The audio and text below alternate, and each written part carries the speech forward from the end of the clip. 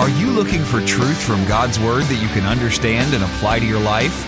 You'll find it today on Make It Clear with Dr. Stan Ponz, Bible teacher and president of Florida Bible College in beautiful Orlando. Listen now as Stan makes it clear.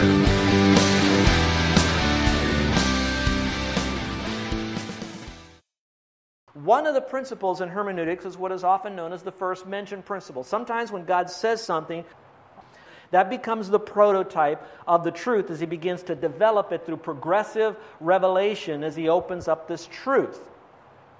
What you're about to see now is the first church. The Jerusalem church is the first Christian church on planet Earth. When Jesus died, He went to heaven, they established the first church. It was in Jerusalem. So if you want to see how can we now look at churches similarly today, we'll look at churches in principle of what they did often in Jerusalem. Now, listen, I didn't say practice, because if we did that, then we'd have to come to church on a donkey, and we have to wear robes and all that kind of junky stuff, okay, that they wore then that we don't necessarily wear now. But principle-wise, we can learn from that. So now, remember how I started our message out this morning with problems? How many of you have problems? Well, there was a day that the leadership of the church, led by apostles, which would be the prototype possibly of elders today, they were just doing what they normally do. They were praying, they were preaching the Word, they were studying the Word, they were ministering with the Word. And a group of people came up to them and gave them a problem. The church was about ready to go through a tremendous conflict. I believe they're on the verge of a tremendous conflict. And the reason I believe that is was drawn over ethnic issues. So let me explain what those ethnic issues were. All right. In Jerusalem, most of the people in Jerusalem that time were Jews who came to faith alone in Jesus Christ. The Jews also had a very high position in their heart for wives, or we should say widows, in their church. Jewish people really care for the old people. They venerate them, very much like Asian family. All right? They care about the aged, the infirm, the afflicted. Now, that being the case, there's also another group of people who they came to Jerusalem, but they came from other parts that were Jewish, but they didn't speak Hebrew. They spoke more Gentile. That group was a little bit smaller in the Jerusalem church, so they had a little bit different background. They brought in a different culture into the church.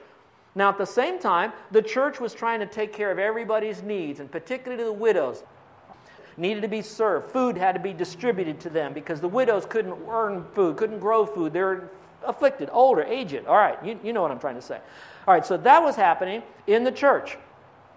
Well, this small group of Hellenist Hebrews over here were screaming, and they were saying this: we need someone to take care of our widows. Look at the passage now as I read it to you. It says, now in those days when the number of the disciples was multiplying, that means the church was growing, there arose a complaint against the Hebrews by the Hellenists because their widows, now circle the word their widows. It wasn't widows were suffering, it was their widows. They were taking it on themselves, like, what about our widows? We're neglected in daily distribution. So then the 12 summoned the multitude of the disciples and said, it's not desirable that we should leave the word of God and serve tables. We know you've got a problem. We know those widows have a need. We know this church needs to be fair to everybody, but we can't solve that problem. We need to keep our priority on the word. And so what they did is they got their first problem. So what did they do? They created what we might call now the prototype of deacons. Now I need to be very quick. The apostles were not elders. This is not the first deacon board. It looks like a prototype. So where they're going now is, how do we get these guys to take care of these people that have a special need? So then it goes on. Follow along. It says here, therefore, brethren, seek out from among you 7 men, and then it qualified them. And it began to explain. We're going to talk about that in just a moment. But for right now, the only point you want to know is simply this. There was a problem. The elders were a part of it. I'm using that loosely. And then they said, in order to solve it, we need to have others come alongside us to take care of the physical work of those who are afflicted out there. And then they selected 7 men. So they worked together. It was a team. It's not one doing one and the other orbiting out here. It's all together, helping people have their needs met so God is glorified. All right, they operate as servants of mercy. It's about the best that I can say to you, servants of mercy. There's a writer by the name of Alexander Strauch in a book that's titled Minister of Mercy, the New Testament Deacon. It's probably one of the best books out on deacons. I don't agree to everything in the book, but I really believe where he's going. So You men that are out here, and particularly some of you ladies that are thinking about helping and becoming ministers of mercies, think about what he had to say. Can you listen to this for a moment? Through the deacons, the local church's charitable activities are effectively organized and centralized. The deacons are the collectors of the funds, distributors of relief, and agents of mercy.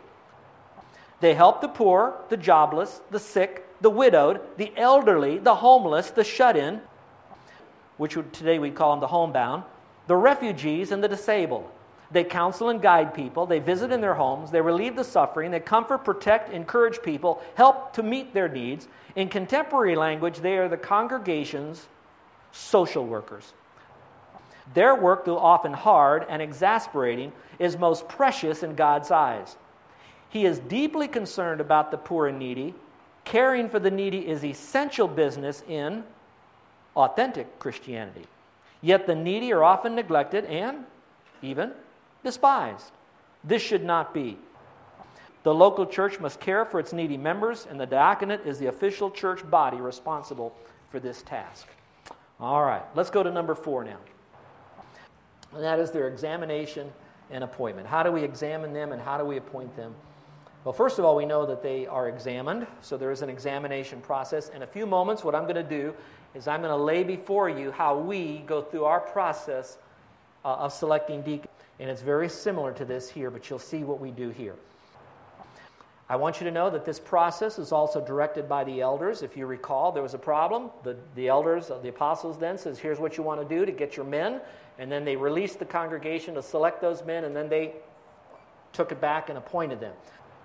So the congregation is involved in this, directed by the elders, actively involved with the congregation. The entire process was bathed in prayer. That's a very key thought about this. The church was very much a praying church. You know what? I need to say a little bit more about that. I'm going to go off on a momentary tangent right here. Do you know what I'm sensing in our church? I'm sensing that we're weak on prayer. Now notice what I'm not saying. I'm not saying we don't pray. Did I say that? No, I'm just saying we're what on prayer?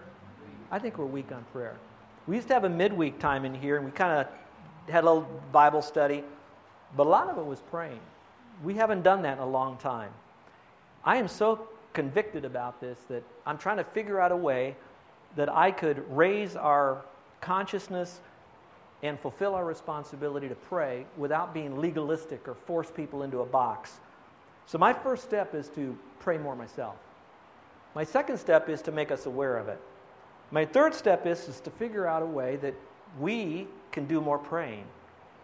Now, take that thought to where we are now. Stay with me.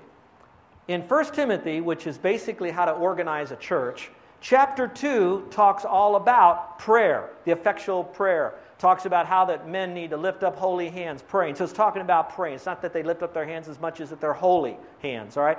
Then in chapter 3, that's chapter 2, prayer. Chapter 3 talks about elders and deacons. So it seems like before you begin to talk about the organization of your leadership, that the church is a church that has as a core value prayer. And I'm wondering if the prayer is what greases the wheels of organization.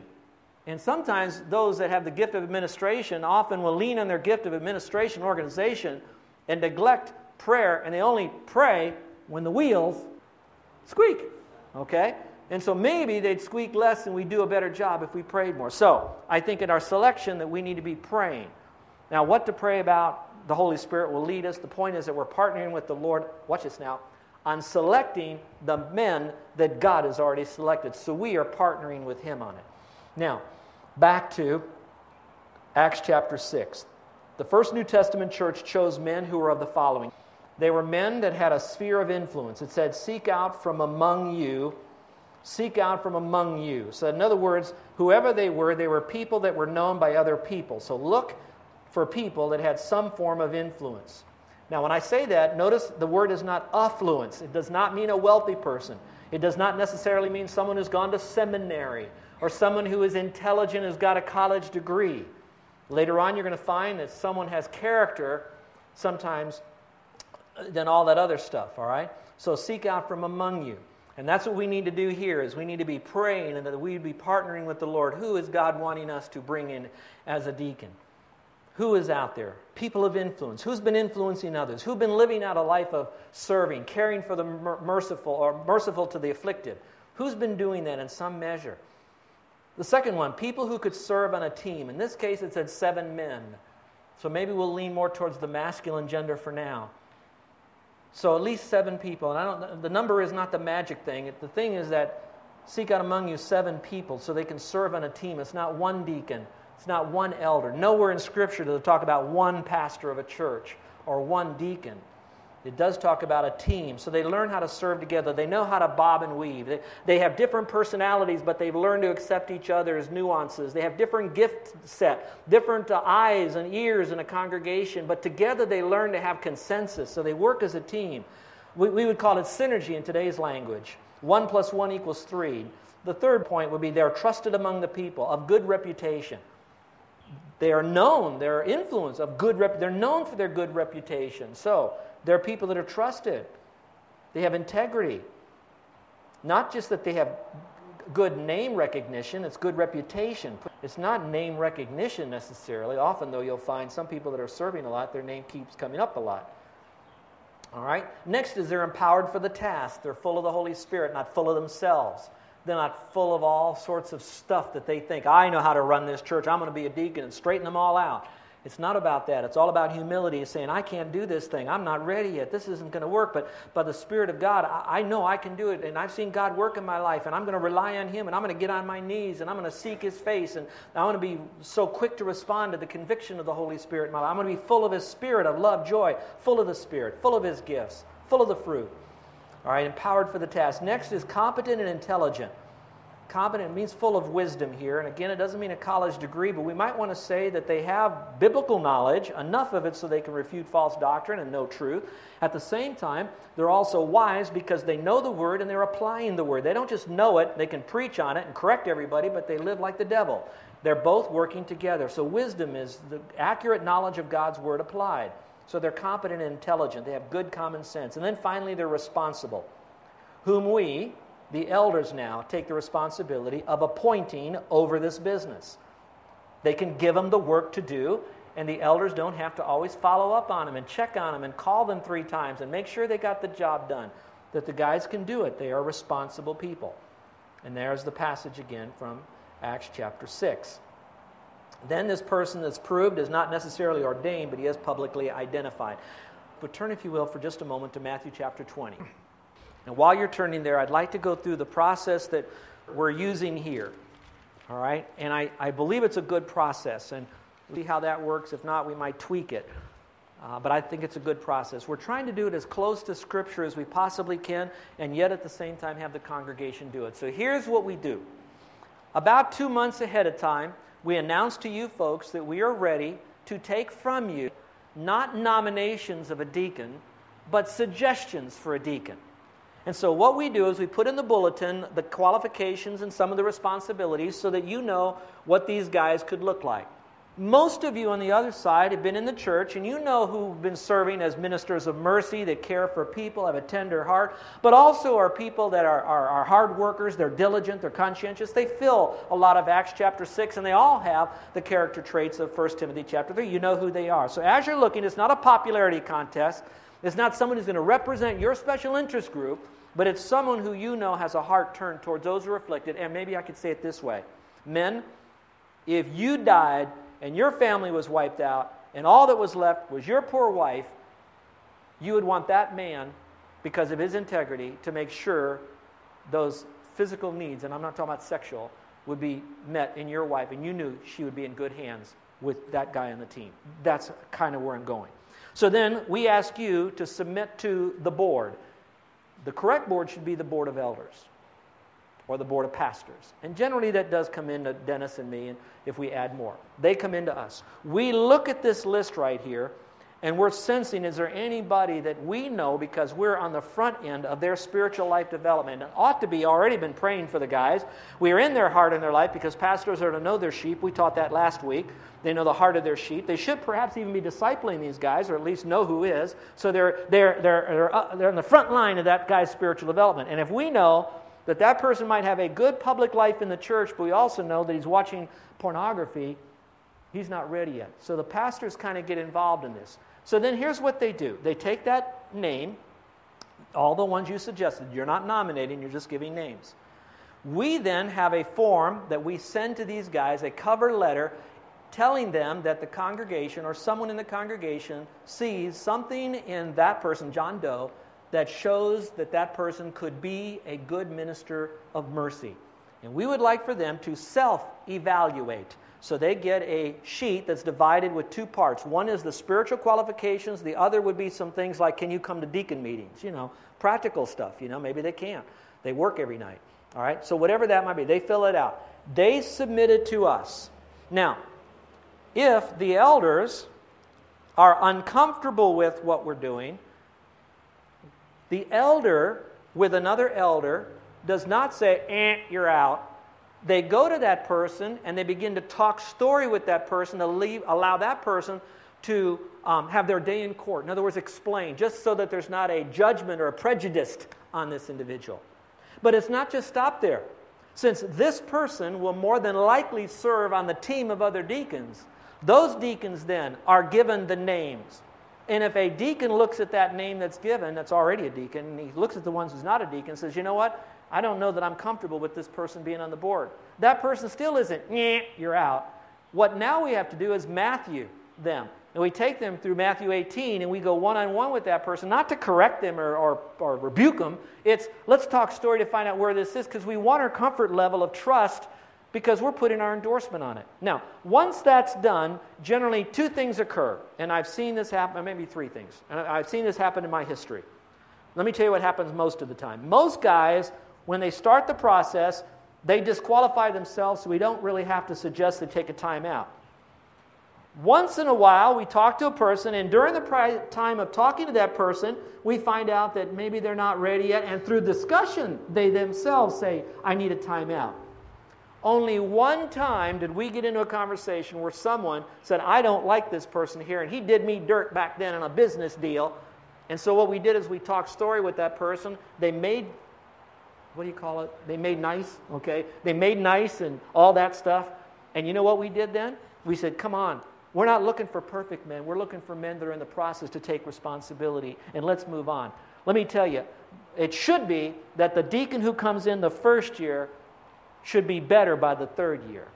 Okay? So you don't expect them to be at the third year level the first year. So now what we do with the deacons and the elders, we're all on the same page. Deacons like this, the elders like these guys. So now we call a congregational meeting because it's still coming from you. You brought it to us.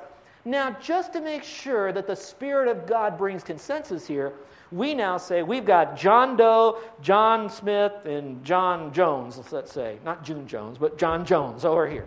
So now we present them to you. Now, because of our organizational structure, now you can take these names that we have already gone through for examination, and you can say, all right, we want to, because we need three, we're going to nominate John, John, and John. And so now we put them up here, and then privately we give you an opportunity not to take the whole slate. You can go to each one, and you're answering the question, do they live up to the qualifications? Have they been doing these responsibilities without the title? And would you want to be under them? Should they need to take care of you? Those kinds of things. And then what we have is we have a ratification.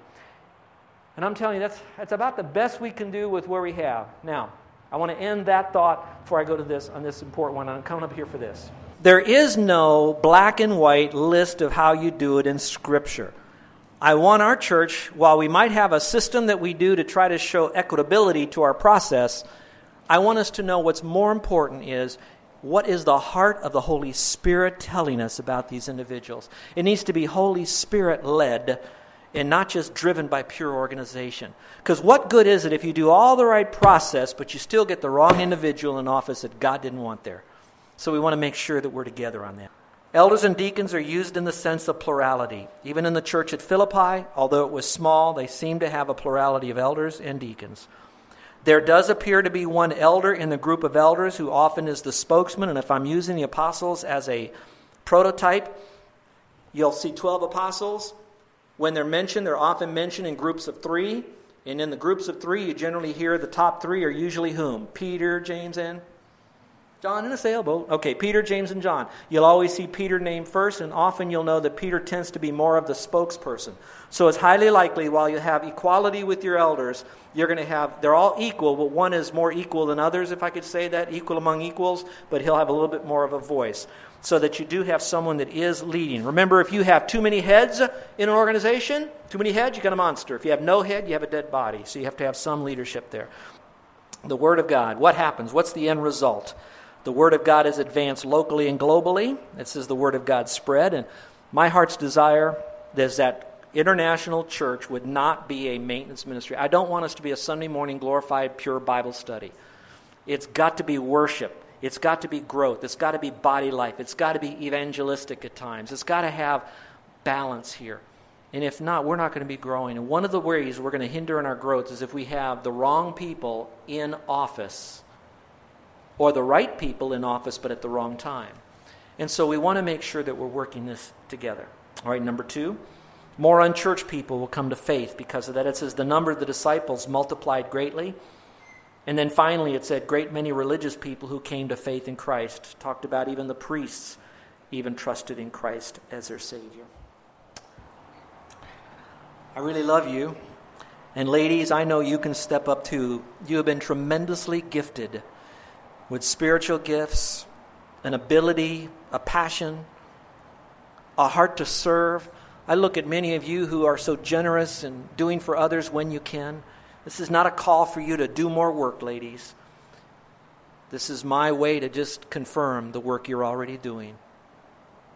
So I want you to know I thank you for that. And as the Holy Spirit leads you, you go where God wants you in that. And you men here in this group, I really love you.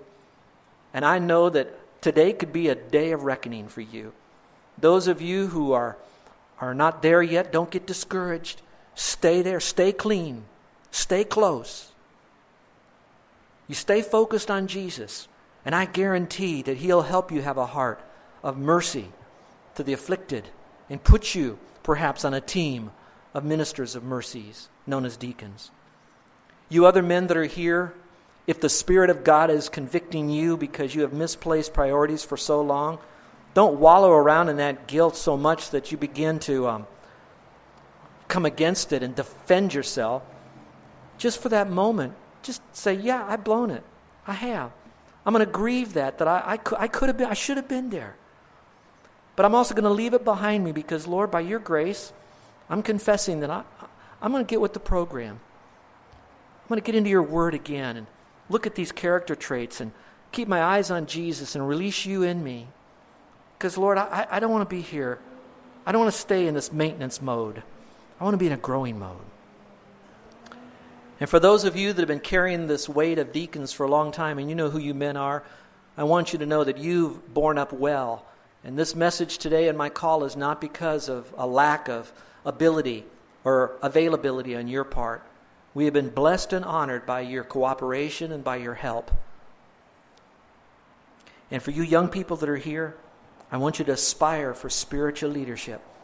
And the way you do that is to aspire for your own spiritual life development.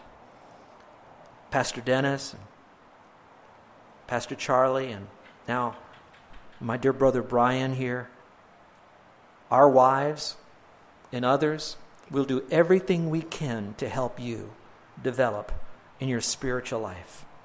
Just let us do it. Our gracious Heavenly Father, I thank you for what you taught us about deacons. And Scripture has some clear principles about deacons, and then there's some areas that are a little bit vague. And I believe you've left it that way so that we as a body of believers can come together with consensus and make some sense for where we are right now and our road to taking care of the afflicted. And so, Lord, I pray that we'll be that way. And should there be anyone in here that's got an affliction today, I pray that they would make it known, because this church really, really, really has a heart for people like that through the River of Life ministry and doing other things as well. And Father, I pray for anyone in here that hasn't trusted you as Savior, that right now they're telling you that they're a sinner. You already know that. And that they're placing their faith in you and you alone to forgive them of their sin. They're calling upon you to be their forever Savior. Now, Father, give this wonderful group of brothers and sisters a great week this week. And then whatever they face, whatever problem, they're not going to see it as a problem because they now are a love slave of Jesus Christ because they're going to see you work in their life. In Jesus' name, amen.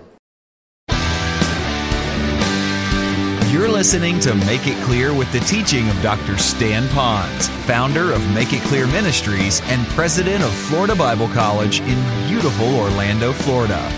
Make It Clear is dedicated to taking the Word of God with clarity into every person's world. It is the support of listeners like you who make the ministry of Make It Clear possible. You can provide your tax-deductible gift to Make It Clear online by going to makeitclear.org. Or you can mail your gift to Make It Clear, P.O. Box 607901, Orlando, Florida, 32860.